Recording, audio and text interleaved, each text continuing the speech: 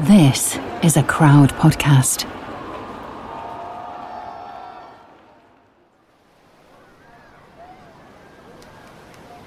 There's a definite style when you think about how rock and roll wanted women to look in the 60s. The singers, the actresses, the models, the designers. Slim figures, boyish hips. Long, straight hair, parted in the middle. Big eyes, bigger eyelashes. And there's one of them in the Mamas and the Papas. Of course there is. It just isn't Mama Cass. Cass? Oh, she's the one the band can't do without. Those 40 million records sold, the 6 top 10 hits. It's her voice that powers them. Her charisma that makes them so lovable. But she doesn't feel that way. Doesn't fit the mold. Cass is never slim. Her hair's wild and wavy. Those new cuts the designers are making for those models aren't for her. So she stands out when you first see her, when she's on TV with the other 3 in the band. The 2 guys in skinny suits, the other woman who's so 60s she's almost like a doll. When they all sing together, it sounds like the Times squeezed and bottled with added vitamins. It's folk meets rock in perfect harmony. It's sunshine and smiles and bright swirls of primary colours. But there's always this sadness close by, a melancholy lying there just under the surface. And that's Cass too. What she has to do to make it, how she's treated when she does, because she's different. The other side of this mad, crazy decade. Not the easy stereotypes, but what's real. A parable of what you can be. A warning of where you can stumble and fall. Making it from nowhere. Part of the underground in New York. Part of the new rock aristocracy in LA.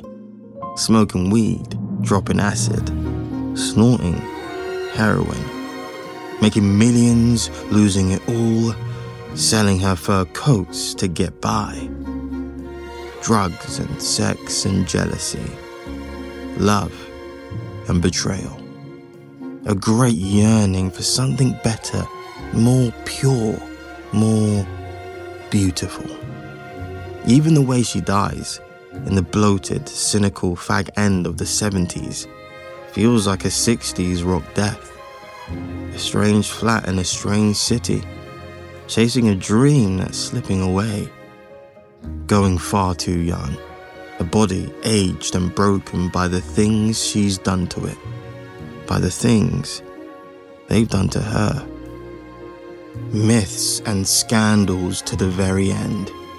Cass, she's the sunshine and darkness in one troubled woman.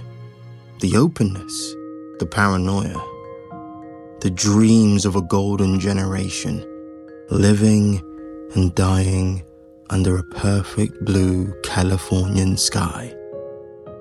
This is Death of a Rock Star, Mama Cass.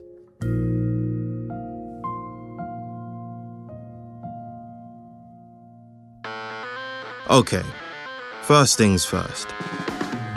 This is the Mamas and the Papas, and there's a few of them to get through. John's tall, thin mustache. He's fond of a winter hat, even in the summer. Writes all the songs, too. Michelle's blonde, skinny. She's John's young wife, and she holds the harmonies. Then there's Denny, Canadian, goofy smile. Holds the male lead lines. And finally, there's Cass, but only because she asks, and won't accept a no. At the start, when they're playing bars and clubs on the Greenwich Village folk scene, the other 3 perform, and Cass, she has to get a job as a waitress to hang around with them. They'll let her rehearse with them, and then John will say, "Okay, Cass, serve some fucking drinks. We're going on stage." Why does it change? LSD. The four of them start dropping together, feeling the world fall away, feeling the connections between them, the flow of energy, of empathy. I am you as you are me, as we are all together. Cass says, "When I heard us sing together the first time, we knew this is it. And when you hear them sing, it's like they've become one again." The first big hit's California Dreamin'. John writes it for Michelle.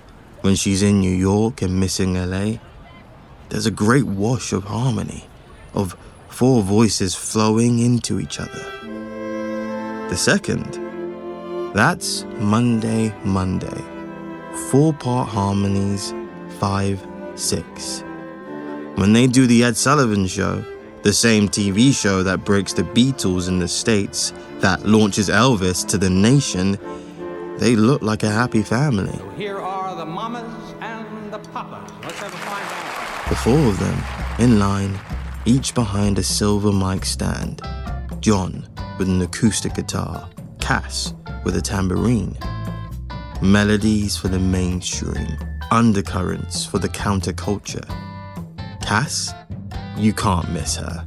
Her manager says, "Yeah, she's overweight, but she carries it off like she's a beauty queen." Someone else says, "What Barbra Streisand's doing for Jewish girls in Brooklyn, Cass is doing for fat girls everywhere." Cass, she says, "I've been fat since I was 7. Being fat sets you apart, but luckily, I'm bright with it. I've got an IQ of 165. So there's happiness in these songs, but there's also sadness too. A yearning for something not quite there. They do a tune called Go Where You Want to Go. It feels like it sort of sums up everything about being young and free in 1965. Forget the old rules, the old expectations. This is a new world. Reach out and be who you want to be. It's all layers of voices, but it's Cass that cuts through, that holds it aloft. And what's she thinking of when she's singing this beautiful 2.5 minutes of optimism and strings and tambourines? She's thinking about the atomic bomb, how she used to wake up screaming as a kid, how they do duck and cover drills at school, dive under their desks when the alarm sounded, put their hands over their heads. And that's the way the band are too. Sweet harmony on the surface, chaos underneath. Cass is in love with Denny, has been from the start. Denny doesn't fancy Cass. John says to a reporter, "You want to know how we got together? Cass just followed us everywhere we went." It got to be a sadomasochistic game. This is John, who meets Michelle when he's 25 years old and she's 16. He's also married with 2 kids. When Michelle turns up at their family home, the wife says, "You think you're special? He's got a Michelle in every town." You think that's messy? That's only the start. Eventually, Denny starts seeing Michelle, starts drinking to hide the guilt. John finds out, writes a song about it, sort of forgives them both. Michelle has an affair with another musician, Gene Clark from the Byrds, another shiny, happy, jangly band. This time, it doesn't go down so well. John fires her from the group. Or at least he does for a bit, until she comes back to him. It's all out of control. John gets a recording studio built in his LA house. Thinks, if we can record in my attic, I can stay high all the time. Spends $100,000 at a time when his entire house is worth less than half of that. And Cass? She gets married early, but it's never consummated. She does it to stop a friend from getting drafted into the Vietnam War. Then she gets married again to a writer who says he's the heir to a German castle. He isn't. That one lasts 2 months. She gets pregnant and carries on taking acid anyway. Tells a reporter, "I don't believe in this chromosomal damage. I think it's all hogwash. It's all a vicious plot by the establishment." And the band writes songs about it all. There's one called Creek Alley. Pretty much a band biography in 3 minutes. Every chorus repeats this line. "No one's getting fat except Mama Cass." It's okay when the money's coming in. They put up with all the madness. Stay in the best hotels, fly on private jets, drink and smoke and get high. And when the hits fall away, because they're too wasted to get anything done, too fucked up to sing together anymore, that's when there's nothing keeping them together anymore. No energy flowing, no connections.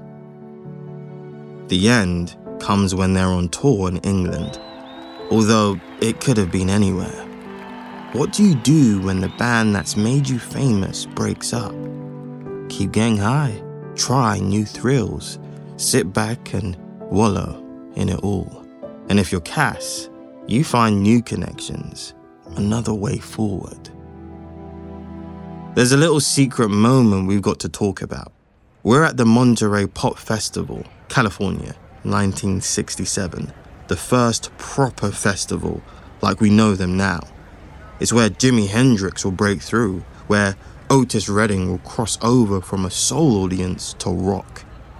Cass is in the crowd, the cool seats right up by the stage. Big shades, turquoise jewelry. She's watching Janis Joplin, a hippie girl from a shithole part of Texas, making her own cosmic breakthrough, singing like no white girl's ever sung before. Is Cass jealous? Upset that someone's blowing her away? Moving the whole game on, like Eric Clapton is when Hendrix turns up? No, Cass is smiling. More than that, she's in raptures. When Janis finishes, Cass looks around her in wonder, says, "Wow." Another big grin. Says it again, like she's talking to herself. Wow. But this is who Cass is. In love with the new music, the new scene, the way everyone's moving it on. So she goes back to LA and her house in Laurel Canyon, way up above the dirty streets, up the quiet country roads, where it's green and the air's fresh and people smoke and talk and dream big. This is where they're all hanging out now, the cool musicians, the stoners, the singers, the guitar players, the producers. Joni Mitchell's there, David Crosby, Neil Young, Stephen Stills, Jim Morrison, Hendrix, when he's around, George Harrison, sometimes. It's Cass who brings them all together. It's her house they hang out at, a stone cottage with a rose garden and the windows always open, and always someone writing tunes and singing songs. There's a yellow Aston Martin under the carport, hers, if she wants to drive it. You walk in, and it's bare wooden floorboards, framed gold records just left there, propped up against the walls. The memories of the mamas and the papas, the money and the fame. The bedroom door's always open too. A bed so large you could lie around on it all day. A canopy of gold velvet draped over carved wooden posts. A huge TV A box of pills, red ones, yellow ones, flat ones, round ones. An ashtray, magazines and cigarettes. Always the perfect blue skies above. The bright California sun. Always something else, if you want to look. That noise you can hear overhead. Maybe it's a police helicopter, looking out for what these new rock gods might be up to. Maybe it's nothing. Maybe it's just the paranoia from those pills, the hash, the rumors of who's doing what with who and when. And Cass looks happy. But she doesn't want to get out of that bed. Why? Because her own big move, her own dream, has fallen apart. She's the queen of Laurel Canyon, the fixer, the mixer, the glue. And she loves this music. But she's been aiming for somewhere else. The big clubs in Las Vegas. A long residency of show tunes and old favorites and big money to keep all this going. And it's a disaster. Okay, we need to have a little ad break, but I'll be back in a minute to tell you the rest of Cass's story. Do you want more Crowd podcasts? Let me tell you about the Crowd Stories channel. It's where you can find all of Crowd's documentaries. In one place. And for just £1 a week, they're ad-free. Addictive documentaries like American Vigilante. I'm a monster hunter. It's what I do. And Murder in House 2. I know you know what happened. You want to keep it to yourself, you suit yourself. You're going down. Unbelievable investigations into government cover-ups. Your daily reality is the fact that at any moment when the guard comes along, he might just pull out his gun and shoot you in the back of the head. And immerse yourself in the stories of death of a rock star. Just search for Crowd Stories on Apple Podcasts. And hit the subscribe button. See you there. This is an advertisement from BetterHelp Therapy Online. Hello, it's Tom Fordyce here. I'm one of the writers on Death of a Rockstar, and I do hope you're enjoying the series. I wanted to tell you about BetterHelp. Now, we all carry around different stresses in life, big and small. A lot of the people I wrote about for this series absolutely did. And as we know, if we keep those stresses bottled up, it can impact us negatively. That's where therapy can be great. Therapy isn't just for people who've experienced major trauma. It can help you understand the way your brain works and why you feel a particular way. If you're thinking of starting therapy, give BetterHelp a try. It's all online, designed to be convenient, flexible, and suited to your schedule. All you need to do is fill out a brief questionnaire to get matched with a registered therapist. And you can switch therapists anytime for no additional charge. With over 1,000 therapists in the UK already, BetterHelp can provide access to mental health professionals with a wide variety of expertise in mental health. Rockstar listeners get 10% off their first month at betterhelp.com/rockstarpod. That's betterhelp.com/rockstarpod. Hello everybody, I'm Bruce. And I'm Nolan, and this is the Corner of Gray Street podcast. As longtime Dave Matthews Band fans, we set out to create a podcast to dive deep into the past, present, and future of DMB. Not only do we recap and review shows within an ongoing tour, but we revisit past shows from throughout the band's history, conduct interviews with a wide variety of guests with ties to DMB, and create unique and exclusive content like our Concerts on the Corner series. Whether you're a fan of the band or just a fan of great music, we think you'll find something you'll enjoy. We can't wait to see you on the Corner of Gray Street.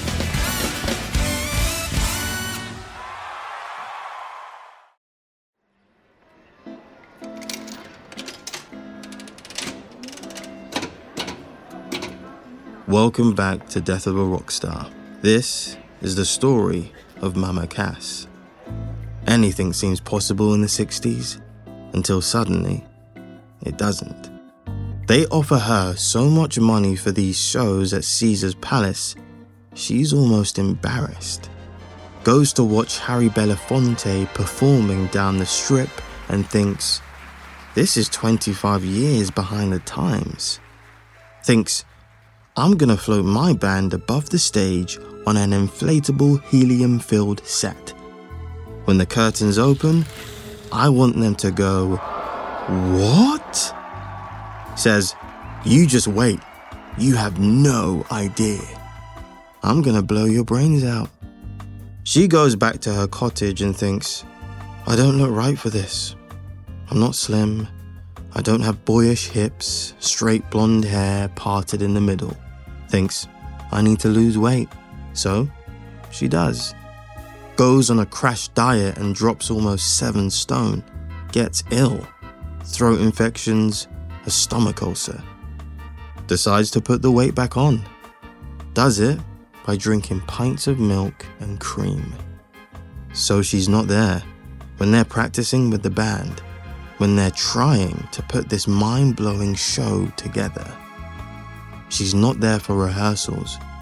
She tries a run-through the night before and has to go back to bed with honey and lemon. It's cameras and film crews and superstars on the first night. The stars of old Hollywood. The stars of the new rock world. Sammy Davis Jr., Liza Minnelli, Jimi Hendrix, Joan Baez. And Cass walks out on stage in this big billowing dress and can't sing. She apologizes, says it will get better, comes back out, tries again, fails again.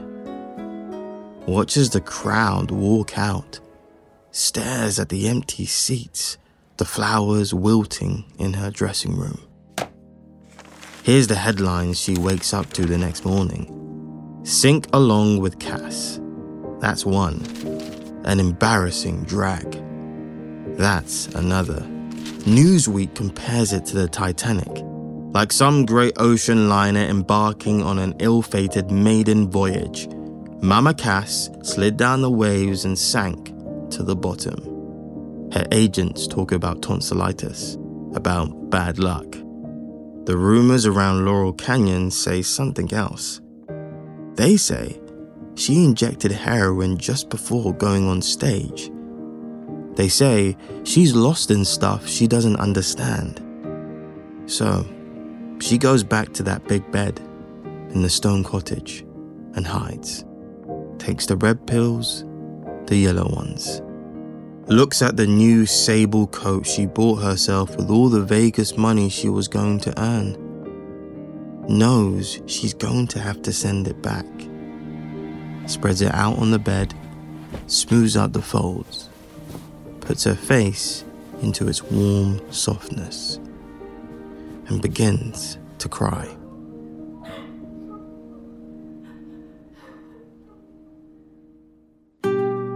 That's how the 60s end for Cass.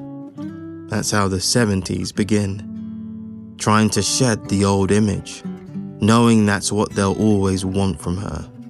She tries telling people, I don't want to be called Mama anymore. I never liked it, hated what it meant. Not many listen. And when she does TV, the voice is still there. And the generosity too. When she goes on John Denver's show, a man so safe for the mainstream he looks like the Milky Bar Kid, she sings Leaving on a Jet Plane, and she makes it beautiful. A lovely lady, Cass Elliot. When she's on TV with Joni Mitchell, and Joni's slim and blonde and big eyelashes, and Cass is a big shapeless dress of rainbow colors sitting on the floor, she looks on in rapture once more. No jealousy, no anger. She watches someone else move the whole game on and just sings along and smiles. So she goes back to the club circuit, the mainstream, where they want show tunes and cheese and stuff they know. She plays San Francisco. She plays Miami and Puerto Rico. She moves to London. She says she's always wanted to play the Palladium. It's what Judy Garland's done. She says she can feel the vibes from another life she must have lived. Drives to Stonehenge and feels she's been there before. Goes to the Tower of London and says, "It's like coming home." Trouble is, Judy Garland never escaped London. She died of an overdose in a little house that nobody knew. Trouble is, London brings other things too. David Crosby's there, maybe the king of the old Laurel Canyon scene, where folk meets rock in perfect harmony. Crosby says him and Cass are doing coke. Downers after the coke.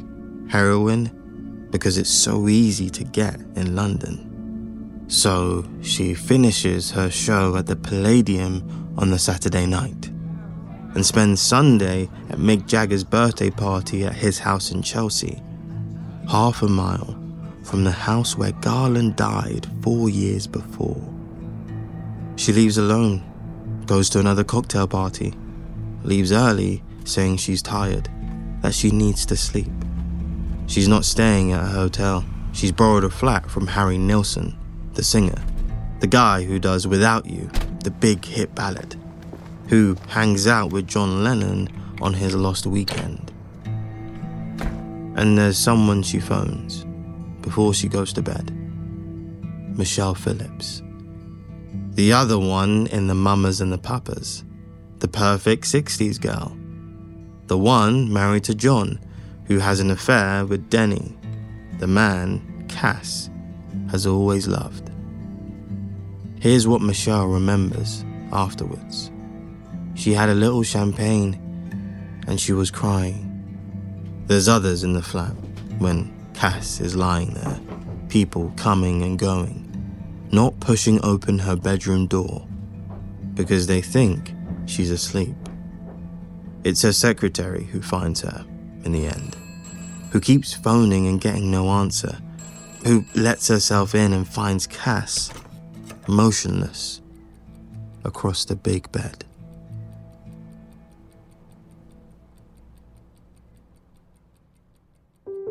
It's a heart attack.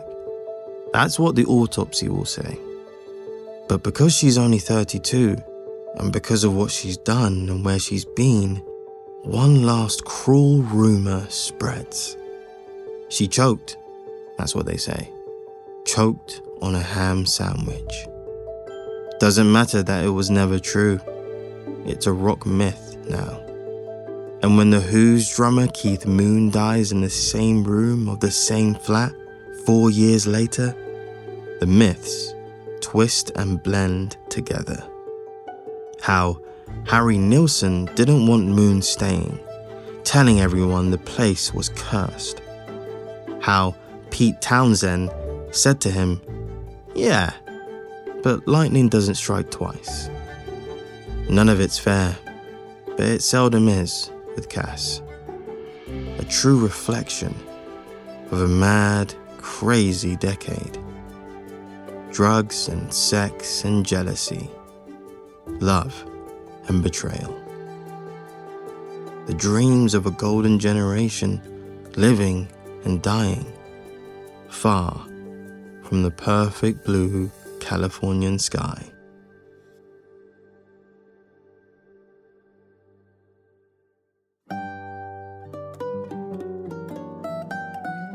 This episode of Death of a Rock Star was written by Tom Fordyce and performed by me, Esmond Cole.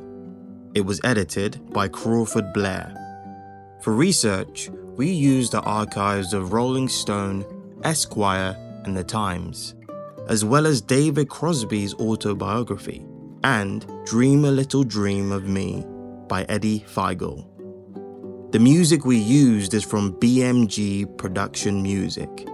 But if you want to hear some Mama Cass, start with California Dreamin', its classic West Coast harmonies and mood.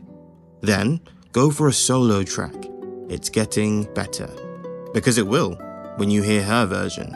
Then, a curveball. Her singing Didn't Want to Have to Do It with the Lovin' Spoonful. If you want another podcast to listen to, try our episode about Keith Moon, or try our other series, Death of a Film Star. Start with our episode about Judy Garland. Just search for Death of a Film Star in your podcast app. Thanks for listening.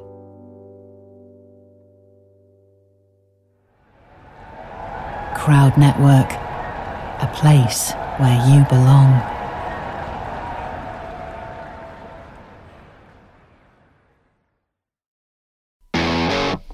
Ever wonder what a punch from Elton John feels like? Or how you'd cope with having turned down the chance to be in Nirvana? Or what signal Keith Richards gives when he wants you to get the hell out of his hotel room? Fans of Too Much Effing Perspective don't have to wonder, because they've heard these exact stories and a jillion others on our podcast. I'm Alex Hoffman, former tour manager for Radiohead. And I'm musician and comedy writer Alan Keller. On the TMEP show, we get guests like Nancy Wilson from Heart, Jeremiah Freites from the Lumineers, and Modern Family's Julie Bowen to tell us things they may have only shared with their therapist, clergy, or a TMZ stringer. So join us on Too Much Effing Perspective. That's EFFING Perspective. The only podcast you crank up to 11. The number you have reached is 100.7 WMMS. It wasn't just a radio station, it was a lifestyle. Cleveland is a rock and roll city for sure. Get down! The Wrath of the Buzzard. WMMS. Cleveland. The rise and fall of one of the most iconic radio stations in America. Profiles, The Wrath of the Buzzard. PROH Files. Subscribe now wherever you get podcasts. Hi, this is Chad Nicefield. And this is Justin Press. We're the host of Making Waves, the Shiprock podcast, a part of the Sound Talent Media Podcast Network. We're inviting you to sail away with us on an epic journey in musical enlightenment. Every week, we bring you only the best artists in rock music and discuss everything from the cruise, to the stage, to the saga of being a professional recording artist. We'll have lots of special guests along the way, so tune in every week. Your stateroom is available every Monday morning, so welcome aboard.